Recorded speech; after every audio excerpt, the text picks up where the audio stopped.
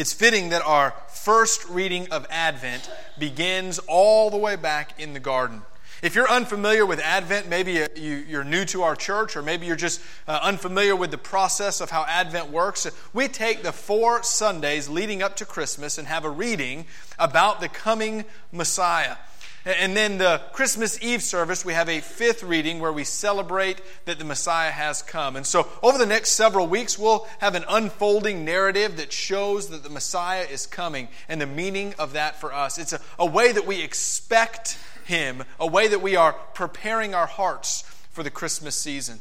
And this morning, our Advent reading doesn't begin in a manger, which is where we typically begin at Christmas. It begins all the way back in the garden. And as Brooke beautifully read, it reminds us that God's story of redemption did not begin in Bethlehem, but it began at creation. It's fitting that we started there because this first sermon of December, when we should be gearing up for Christmas, we had an Advent reading in Genesis, and we're having our message almost at the end of the story, or at least the end of Jesus' life on earth. We're closing our study through the book of Luke, a collected sigh of relief. We began our study in the book of Luke on December 10th, 2017. It's only taken us about 52 weeks to get through these 24 chapters. And this morning, we are going to cover chapter 24 as a whole. I would encourage you as a point of personal devotion this week, or maybe even tonight, to read chapter 24 for yourself. We're not going to read the entire chapter today. Instead, we're going to read a portion of it, do a little bit of summary of it, and look at what we're learning about the reality of a risen Jesus. Does it matter that Jesus is alive? Last week, we saw a Savior on the cross, defeated and condemned. We saw the Messiah put to death, and all of the known world, all of His disciples, feeling despair and depression. And yet today we celebrate a different atmosphere. As we begin to come into the Christmas season, we're reminded that Jesus' birth was not only important, but His life, His death, and His resurrection was a necessity. And we believe in the reality of a living, risen Jesus. We're going to read the first 8 verses of Luke 24 together and just see kind of the resurrection story summarized and unfolding. And then I'm going to kind of give you highlights of the rest of chapter 24 as we look at the necessity of a risen Christ. Let's read Luke 24 starting in verse 1. On the first day of the week, very early in the morning, they came to the tomb, bringing the spices they had prepared. They found the stone rolled away from the tomb. They went in, but did not find the body of the Lord Jesus. While they were perplexed about this, suddenly 2 men stood by them in dazzling clothes. So the women were terrified and bowed down to the ground.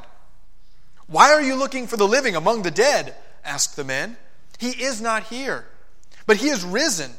Remember how He spoke to you when He was still in Galilee, saying, 'It is necessary that the Son of Man be betrayed into the hands of sinful men, be crucified, and rise on the 3rd day.' And they remembered His words." These women who come to the tomb expect to find a dead body and instead find an empty tomb. And these men dressed in, I like the way it describes, I believe it says glittering clothes isn't the right word, but dazzling clothes. I think we need to start wearing dazzling clothes to church on Sunday morning, don't you think? Next week, everybody wear their dazzling clothes. These 2 angelic beings appear, radiantly shining, and they say, "Hey, why are you looking for the living among the dead? He is not here. He is risen."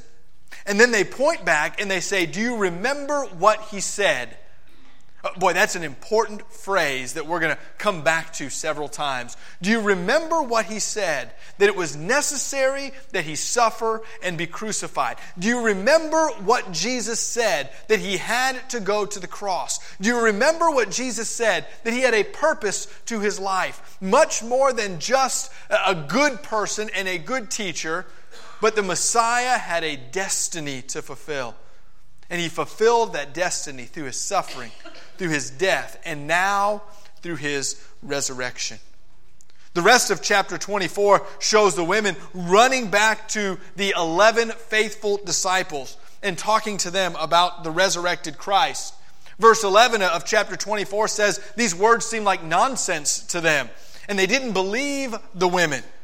The only one that wanted to make sure it was true was Peter in this account. In Luke 24 it says, Peter ran to the tomb, he stopped in and saw only linen cloths, and he went away amazed. Later we see a narrative of two men who were walking on their way to a village called Emmaus. And as they're walking, they're talking about all of these rumors that are circulating. Have you heard that Jesus is alive? Have you heard that his body is missing? And they're arguing with one another. We don't know what they're arguing about. Perhaps one of them says he must be alive, and the other one says they must have stole his body. I don't know what they were arguing about, but it says they were going back and forth when Jesus himself appears on the road and starts walking with them. They don't recognize him. They don't know that it is Jesus. But he asks them, what are you arguing about? And they say, are you the only person in all of Jerusalem who hasn't heard? And they tell him about Jesus' death and resurrection. And then Jesus looks at them in verse 27, and he says, beginning with Moses and all the prophets, he interpreted for them the things concerning himself in all the scriptures. Again, Jesus says, don't you remember what you've heard? Going all the way back to Moses. Now, by the way, that doesn't mean the story of Moses. That means the writing of Moses. The writing of Moses begins in Genesis chapter 1. Moses wrote Genesis. He wrote the first 5 books of the Bible. And Jesus goes all the way back to creation, the garden. And beginning with Moses, he goes through the entire Old Testament and all the prophets, showing them that the prophets in the Old Testament were saying that Jesus would come, be crucified, and raise again. We are told over and over and over again, don't you remember what you were told? Don't you remember what was said? Why are you surprised by these things that Jesus is alive? Then when you skip down to verse 36, Jesus has to deal with those 11 disciples that were unbelieving of the women. And it says that he was standing in their midst. The impression is that they were in a room, and out of nowhere he just appears. And they all look at them, and he says, look, I'm standing here physically before you. Luke's account, he says, look at my scars and come touch them. We find out elsewhere that it's actually Thomas who says, I need to touch your hands to believe. Jesus says, you don't believe I'm physical? What do you think, I'm a ghost? Look, I'm physically here. A ghost would not physically be here. He says, you want to see something neat? You want me to show you that I'm physically here? Give me a little something to eat. And he eats it in front of them to show it's not just passing through me. I can grab it and touch it and hold it and eat it. I am before you. And they have a time of worshiping together where, again, he goes back to the law of Moses and the prophets and the Psalms and all of that in verse 44 and talks about how it must be fulfilled in the person of Christ. It is needed for their faith. And then finally he looks at them and he says, I'm going to have to go away from you for a while. And they're perplexed again because Jesus has just come back. He says, I've got to leave here, but I'm going to send you another. I'm going to send you what the Father has promised. The Holy Spirit will come. And again, we read in other Gospels that Jesus has promised when the Spirit comes, the disciples will do even greater things than Jesus himself did while he was here on earth. In the last part of Luke, verses 50 through 53, we see Jesus somewhere around the town of Bethany, lifting up his hands and being carried up into heaven while all the disciples worship him. Jesus leaves the earth again, promising to return. Luke 24, we have a grand story, a grand completion to the book of Luke, where Jesus is not left defeated as he was in chapter 23, but he's leaving the earth victorious and sending a promised Holy Spirit. This morning we believe in the reality of a risen Jesus. We believe that it is true because he physically appeared to the disciples. We read about it in the Word of God, and we see how he has changed our hearts in our lives. But we live in a culture now where the miraculous is no longer needed. You know, there's a a fairly large amount of scientists who are working very diligently to create life. They're working really hard to take something that has no life in it and have some sort of Frankenstein-type spark so that they can make life out of non-life. One quote in particular I've read recently on a blog, again, real scientific here, is, if we can ever get to the point where we can create life, we will have no need for God anymore. We can do it. God will not be needed. Of course, I think that's fairly humorous, because we read in Genesis 1, God did create life. But what did He use as material? Nothing, right? God created out of... I picture Him looking down at these scientists, and if they ever do have a spark of life, which it won't shatter my faith at all, God will go, look, it's good that you did it with the stuff I created. Now do it with the stuff that you created, right?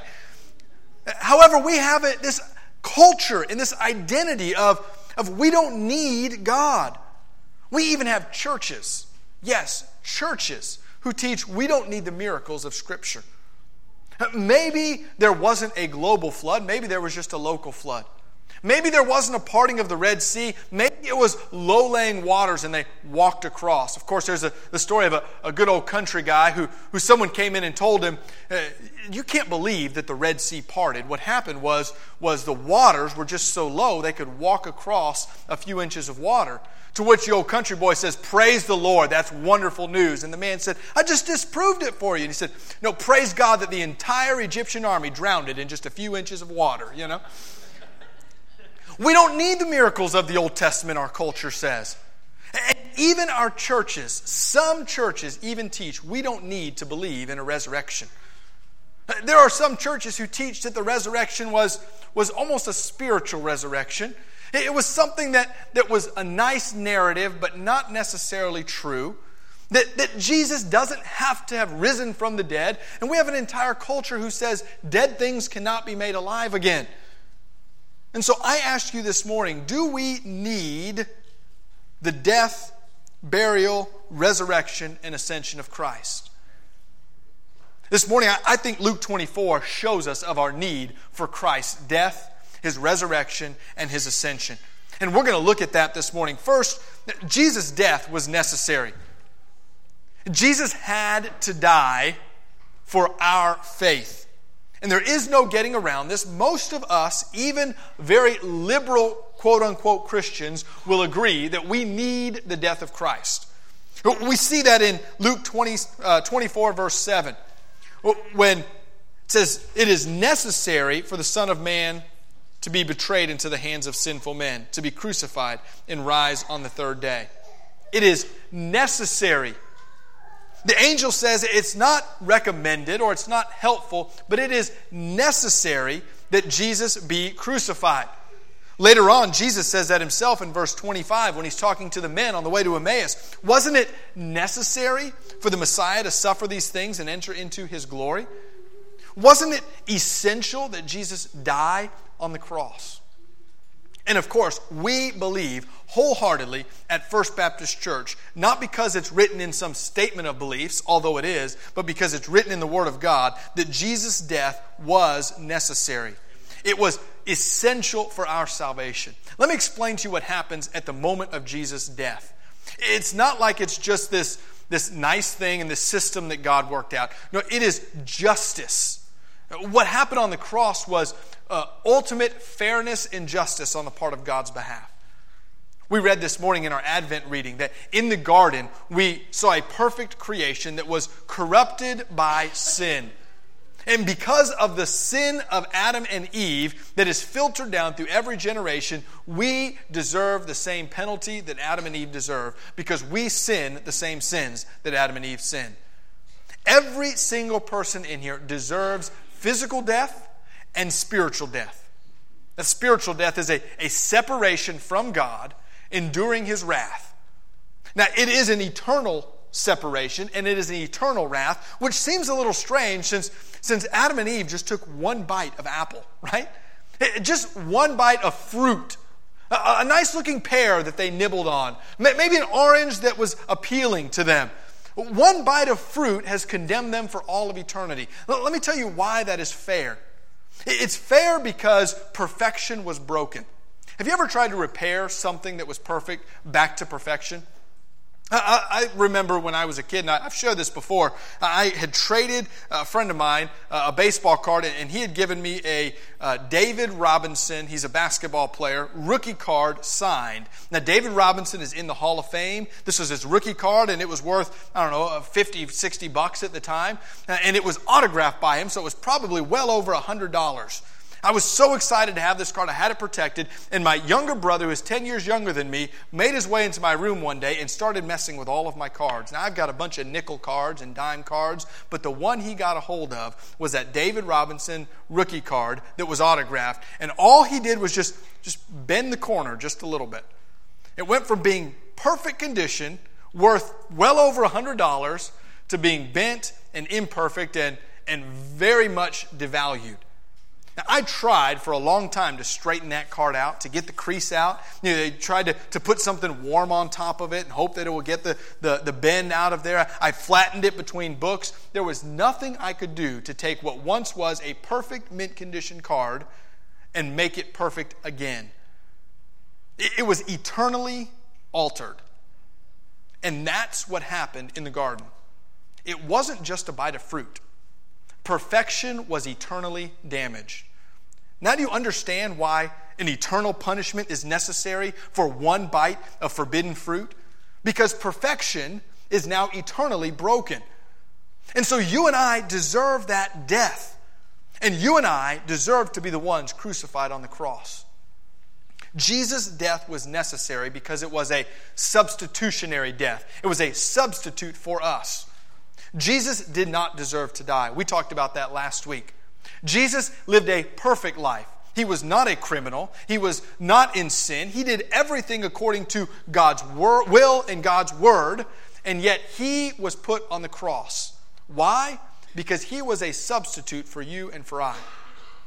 You and I deserved death.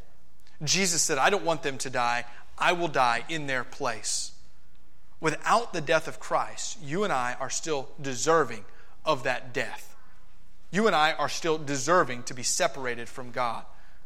It was necessary that the Son of Man, Jesus Christ, the Messiah, suffer these things. It was necessary that he was crucified. And it was necessary that he takes our place on the cross. But it's not just his death that was necessary. It was his resurrection that was necessary as well. Jesus' resurrection was necessary for our faith. If Jesus is still dead, then we have no basis for life. Because that death that Jesus died applied to us, but the life that he now lives applies to us as well. Remember the substitute? What that means is everything Jesus did, we now do. So on the cross, we died to sin. We no longer have to pay that penalty. Jesus does. And the fact that he is alive means now we can live forever. Look with me in Luke 24, verses 46 through 47. He also said to them, this is what is written. The Messiah would suffer and rise from the dead on the third day.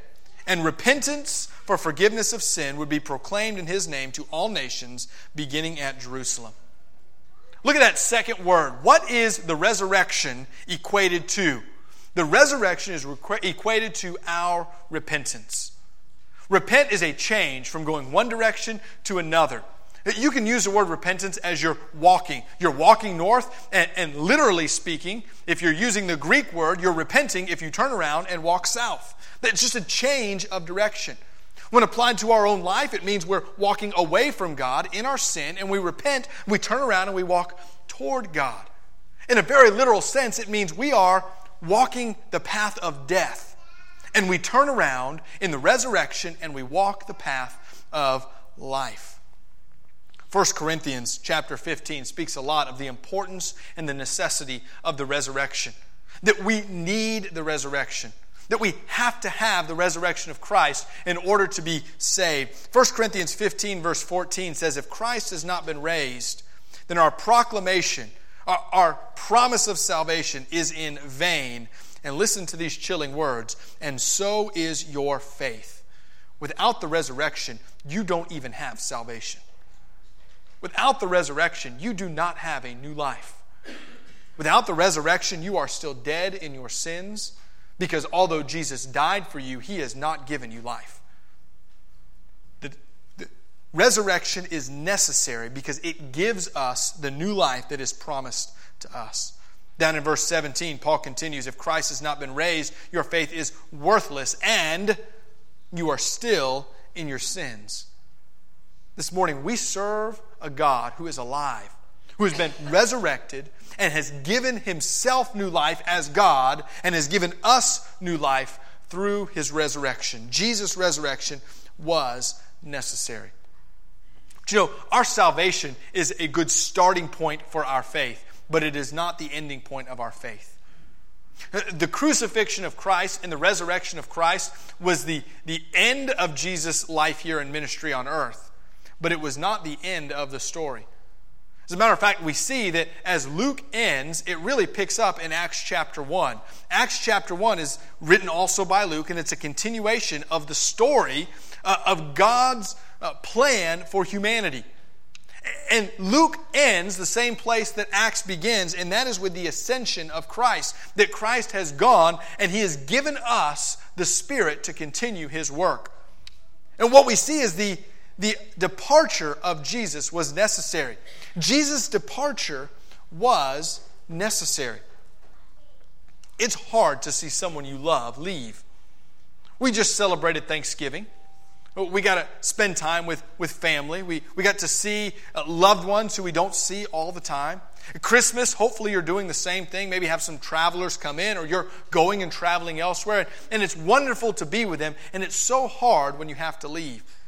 I listened as Donna was talking about leaving Maine and coming home and how hard it was for her grandkids to say, we don't want you to leave, we want you to stay. I've been there. My kids do the same thing. I do the same thing, right? I may not cry. Well, sometimes I cry.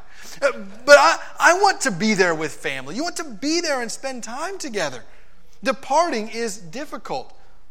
And that same emotion that we feel is magnified in the disciples when Jesus says, I know I'm back for a few weeks, but I've got to go again.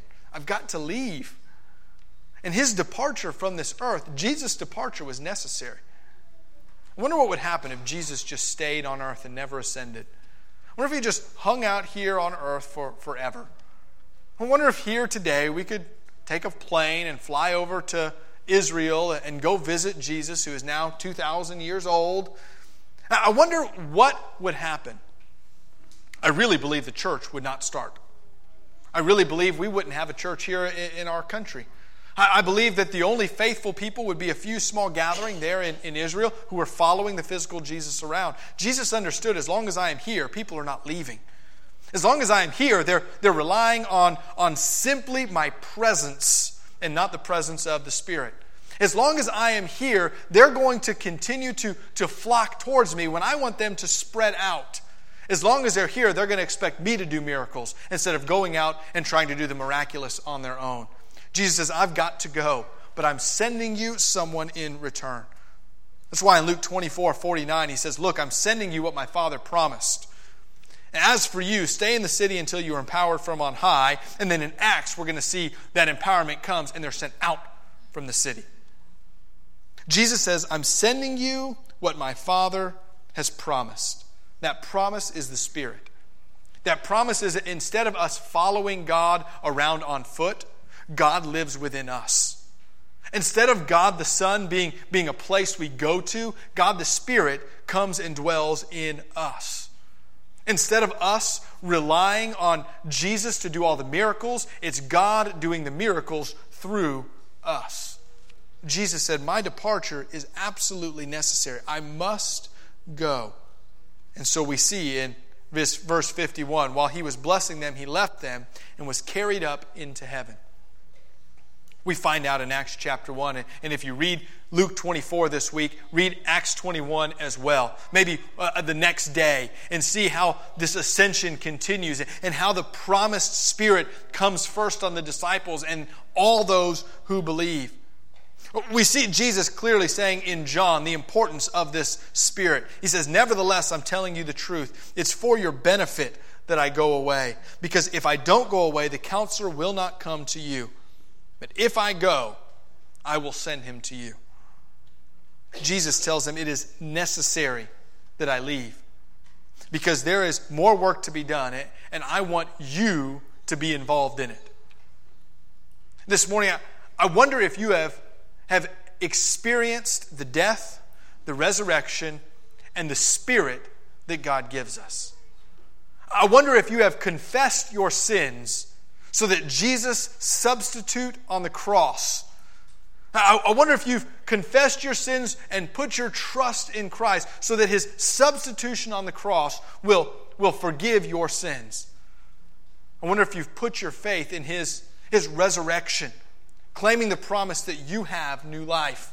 You don't have to live how you once lived. I wonder if we've relied on the Spirit coming in our lives and understood that the power of God lives within us, calling us to continue whatever work he started in us.